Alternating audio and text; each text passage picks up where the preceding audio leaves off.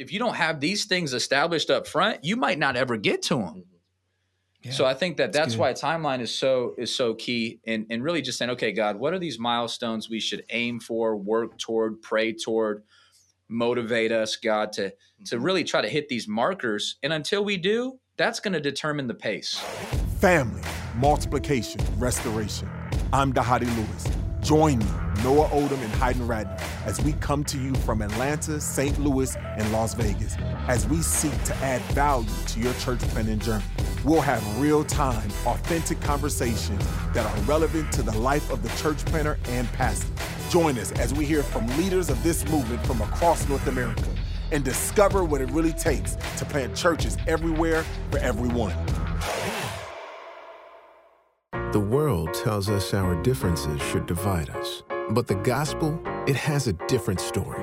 Our mission, our calling, His command, is a mission that unites every Christ follower in a way that stands out, a way that doesn't make sense to the world. Join us June 13th and 14th at Send Conference to be refreshed and celebrate the church together on mission. A free event hosted by the International Mission Board and North American Mission Board of the Southern Baptist Convention. Learn more at sendconference.com. Welcome back to another episode of the We Are Send Network podcast. My name is Noah Oldham here in St. Louis, joined as always by Hayden Ratner, Walk Church in Las Vegas, Nevada. And we have again back with us special guest, Josh Carter. The ineffable Josh Carter. Oh, man. Come on. So good to have you back. Hey, last episode was so good. We needed another round with you, some more time to spend learning from you, hearing your wisdom. Man, just want to say I'm thankful for your life and thankful for your ministry. And I know that last episode we talked about spiritual warfare. We talked about pace. We talked about some of the hard things that come with church planting. I just want to encourage you and listeners as we get started that your ministry matters. What you have done matters, and it's going to bear fruit for generations that we will never see. So, brother, thank you. Hey, Hayden, I thought today it'd be a cool opportunity for us to do a 3x3. We get a guy like Josh here. Yeah. We want to get as much wisdom from him as possible. And we began to kind of move into this subject of timeline last episode.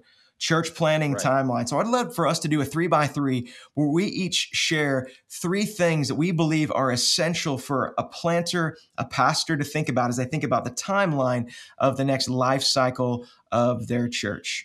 Love for you to start us off, brother.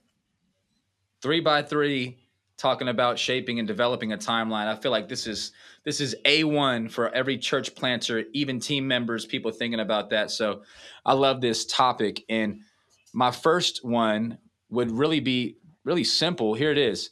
Have one. Have a timeline. Yeah. I think that there's value in not just showing up and seeing spontaneously. I guess everything will just fall into place, but I think there's value in having a timeline and writing it down on a board, writing it down in a journal, in your notepad on your phone, whatever that looks like.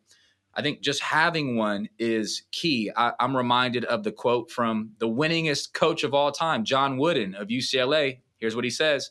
He says, failing to plan is planning to fail, right? And so I think there's something about planning and saying, okay, we want to get to this place where we launch a life-giving church in the city. How are we going to get there? And then start working maybe even backwards or kind of putting down these different markers and milestones to get to a timeline. One book that I remember in our early church planning days was this book called Circle Maker by Mark Batterson. And he basically just says, hey, there's these things that are large in our life that we need to be circling and praying. And I know in our timeline development, it helped our team each stage of the church planning journey pray for specific things, and then celebrate those things when God did them. And so, my first point is kind of cliche, but it's have one. Pastor Josh, talk to us about church planting timeline. Yeah, I think the next thing I would put on that is we use the word discipleship pathway or leadership pathway because you're going to have a team, right? And they're your first disciples. You're your first people you've got to develop, to live the mission that really is going to be your church and your way of reaching people. So I would say, a pathway to where setting up an environment where your team can come, you're teaching them the things that you want them to teach other people. Yeah. Because again, we want to be a church of groups, not just with groups. So we want to have multiple leaders. Well, you can't do that by just sending them out to be a leader. You have to embody that yourself, having a group of yourself, teaching them in that right environment, what it looks like to be a leader. So a discipleship or leadership pathway for your church is so key. Yeah. In the shaping of a timeline, you're saying one thing that's essential is have a block in there that says, this is when I'm developing our discipleship pathway. Yep. So good. Yep. Love that.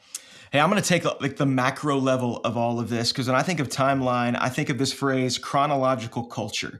How do you take the culture that God wants you to infuse into a church and put it on a timeline of chronology? And so for me, number one, the first movement of that chronological culture is the liftoff. We often call it the launch. I wanted to use a different phrase because when we planted, like that liftoff was really, really slow for us. It didn't feel like a launch because our whole thing was we moved to a city. We thought we had a core team of about 30 people, and 2 months before we launched this church, 15 of them, half of them are gone. God takes in other directions. So we got 15 people just pulling this grassroots thing off. None of us are from the city. It was a lift. It was slow and it was good, but you got to plan for that. We were okay with that because the culture that we were seeking to infuse was a culture of relationship, of loving and serving and getting to know the city, being learners first. As we're proclaiming, our proclamation began almost like a whisper through one-on-one conversations, and then it eventually grew into a roar. And so I'd say, think about that liftoff. Do you want to launch large? Are you going to be more grassroots and cultivate that organically? You need to have a plan because it all affects where you're going. It's the culture that you're building there at the beginning. That's my number one. Love it. No, so good. The second thing for me that really builds from what Noah just shared, I love that word culture. Culture is, what was it? Peter Drucker said, culture eats strategy for breakfast. That's right.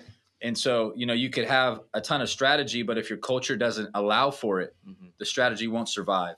And so I think that's why the second block that I think is so important for me when it comes to shaping a timeline is a timeline bullet point that says develop culture.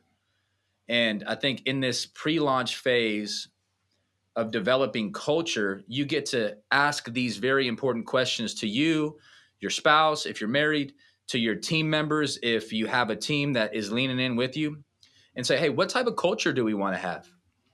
And ask those questions from the jump. I love this phrase right here. Culture is either going to happen by default or it's going to happen by design. If culture happens by default, it'll be average. It'll be potentially bad. Yeah. It'll be whatever it kind of takes it on its own. But if you have shape culture by design, you shape it how you want it to be. So we use the language life-giving. We want to have a life-giving culture. So what goes into life-giving culture? Well, we went all the way down to language. What type of language are we going to use when we talk about our church, when we talk about our gatherings, when we talk about our groups, when we talk about our team? What type of values do we want to have that represent, if you cut Walk Church open, what comes out? That's right. What type of values come out? What type of DNA is the language we sometimes use, structure in our church? And so I think there's so much value in having a block in your timeline that just says, hey, we're going to spend the next, say, 4 months. We're going to spend May through August focusing on culture development. What type of church do we want to have? And until you have that, don't move to the next phase. I think it's okay to think through it like that. Pastor Josh, what's the second one? I would say culture, go back to what I said earlier, discipleship pathway, because that's what I mean by leadership pathway as well. It's helping develop culture. It's building certain environments that you do certain things. Great. Because what we noticed in planting was as you get more people, not everybody needs to be in the same room. Right? So and so it gets really messy if you don't have a defined team culture either, where it's like, okay, in this setting, in this environment, we do team rallies once a month on Sunday nights, or every week our team does this. Then you have kind of people in that second layer of tier of circle, going back to the purpose-driven days back in the day. But but I think that goes with what you're saying. I would say my second thing would be financial integrity, just a plan on how you're going to handle finances. I don't think guys think about this. I really don't. Yeah. And it's one of the major reasons that you see churches that blow up. So a strategy, spending a time on your timeline, it's a time where you're going to say, okay, when we start receiving funds as a church, as a local church, this is how we're going to do it. Great. These are the checks and balances. It's not just going to the planter. I didn't want to know who gave in our church. I didn't want to know that because it allowed me to pastor everybody. But two, I didn't want to be the only one I didn't want to be the person touching money. Right. So I had someone on our team that I trusted, and they were checks and balances. They never could steal money either. So a strategy on how you're going to receive money as a church from day one, because I just think if you don't have that strategy, God's not going to bring it. So yeah. Man, so good. Man, I love that, Josh. I think not only how you handle the money, it's how you spend the money in every season of life on your timeline. Because when you're a core team of 15 people, hey, team lunch. But when you're a church of 300 people, team lunch is a little more expensive, And so how are we going to spend money? How are we going to make decisions? And that, a lot of guys today don't like the administrative part of it, the bylaws and the Constitution, all that goes along with it. But those are important, especially finances. So important. Good word, dude. Hey, the second piece for me, and I think about your timeline, is I think you need to think about the section of your church where you get into the life of the church. We started with liftoff. Now it's the normal life, that second L. I think that when you're getting started, you need to begin to envision, what is this going to look like? We're in our normal rhythms, when we're not launching something brand new, when we settle down and we get into the grind of the week in, week out, when not everything is a social media blitz, when not everything is a new series starting or new groups blowing up this week, but we're in our rhythm of life. We're going to live in this for a while. What do you want that to look like? Because if you don't have a plan for it, like you already said, Hayden, like if you don't design it, it will happen on its own. And I would dare to say, not only could it be bad, I believe it will be bad, because it will be our sin and the sin of everyone else involved that'll get trickled in there unless we fight to keep that culture pure. Instead, things will just get washed in there and be like, oh, sure, no big deal. And next thing you know, it's this muddy water you wouldn't even want to drink. And so I think it's important to think about, what does the life of this church need to look like so that you can reverse engineer from there in your timeline to get there. Great. So good, man. I love that. Life of the church. My third one and my final one, and I feel like, man, this topic of timeline is so robust. We could definitely go deeper, but I'm grateful that I got 3 from Josh. I'm getting 3 from Noah. My third one today has to do with establishing milestones from prayer. Establishing milestones from prayer. So my first one is just affirming. Affirming that you should have a timeline. Number 2 is having specific time in the timeline built in for culture development, DNA development. In the context of culture. And then my third one is establishing milestones from prayer. I love how Pastor Vance Pittman says it from Hope Church in Las Vegas. He says, when it comes to timeline, don't allow dates to handcuff you.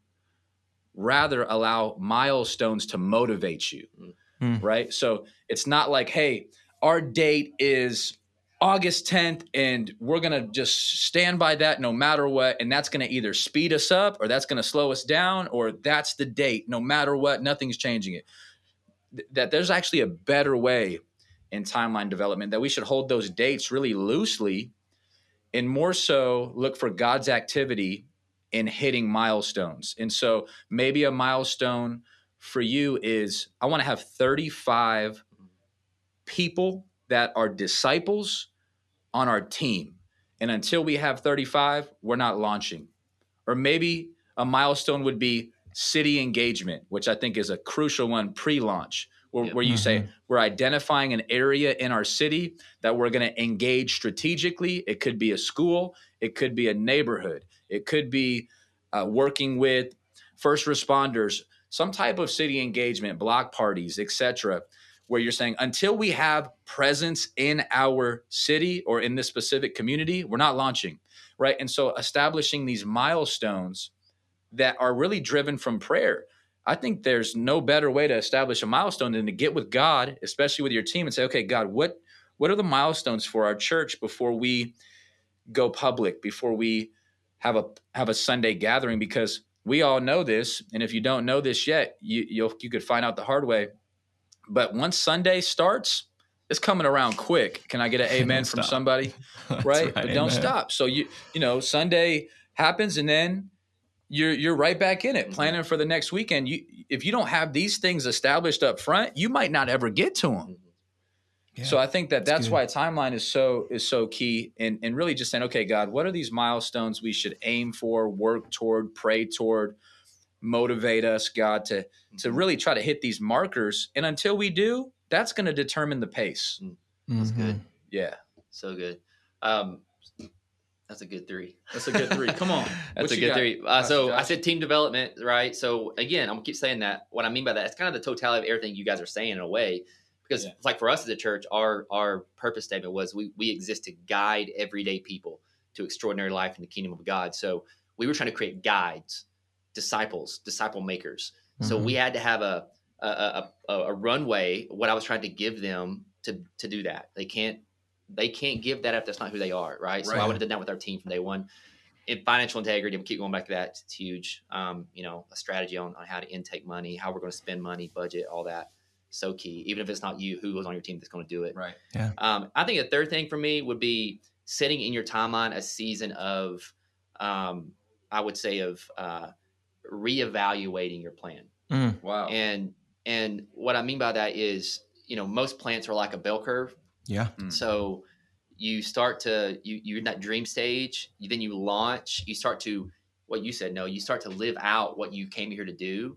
And at some point it starts to kind of go the other side, where if you're not continually learning as a leader and growing in your context, it's supposed to go like this, where right before it goes down is to go back up. Yeah, new life cycle. That's what needs to happen. So there's a life cycle where you have to reevaluate what you're doing and realize that you're going to have to change as a leader. It's good. You're probably got to change with some of your strategy.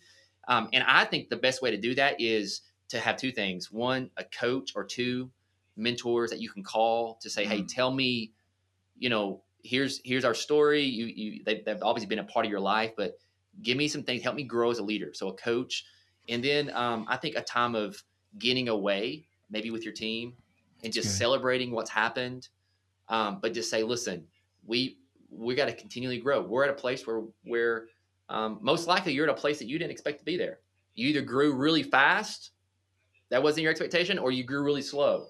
Things have to change. That's just where it's the way it happens. So I think a time of, or you grew backwards. You grew backwards, or you shrunk. So things happen, right? Like it's how it goes. Yeah, so I think a time of reevaluating, having coaches do that with you, and a time of celebrating with your team or evaluating with them. It's just something on your time to reevaluate your strategy going forward.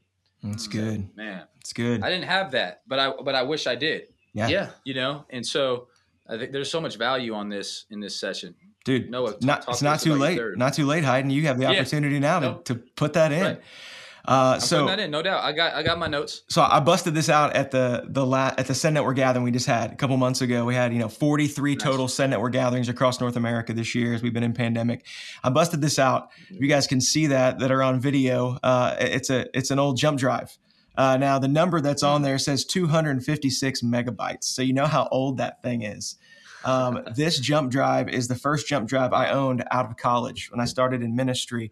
And I keep it in my backpack at all times because on that jump drive is the original vision for August Gate that God put in my heart through prayer back in October of 2006. And I keep it in my bag because I don't ever want to get away from what God called me to. Because my third and final piece you got to think about in timeline is you got to think about legacy.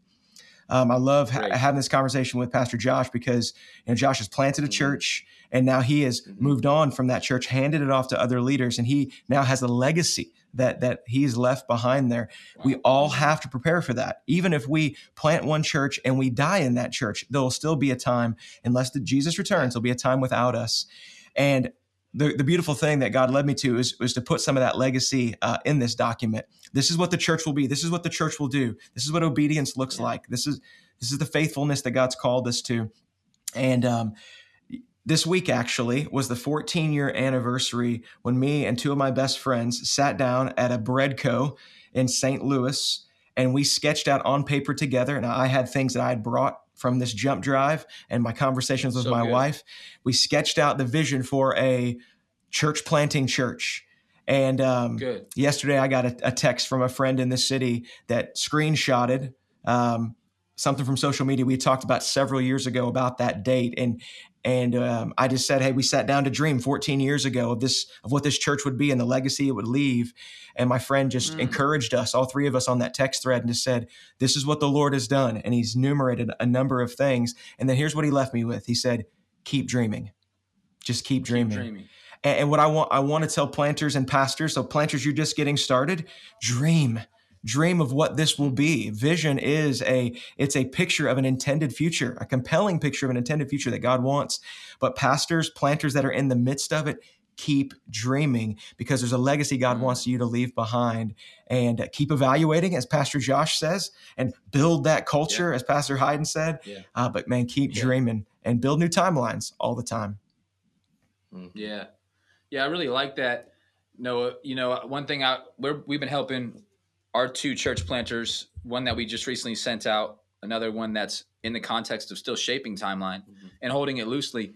And one thing we've been talking about is not just having that final bullet point on your timeline, which says launch date, hooray! Yeah. And that, you know, like it wouldn't be effective to be, let's just talk about baseball, to have an effective strategic plan to get to opening day, but no plan after opening day. Yeah. Was there still 180 more games to play? 161. Right?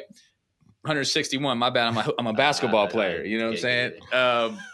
But my point is that I think it's helpful in the context of legacy to add one more bullet point that says, now that we've launched, thinking about our next church plant, identifying a global partner, multiplication, you know, and saying this, like the end all has not just been to launch a church, but it's been church planting wherever God's called us. Which I think has been a huge thing for Walk. I mean, just me, you know, seeing it from the outside, now being here and seeing it, is you guys have done such a great job of building a culture of sending. Wow. Where I think people want to be a part of that. I think it's one reason why the Lord is blessing your church and growing your church, is because 100%. That's how the kingdom of God works. You're a conduit of giving.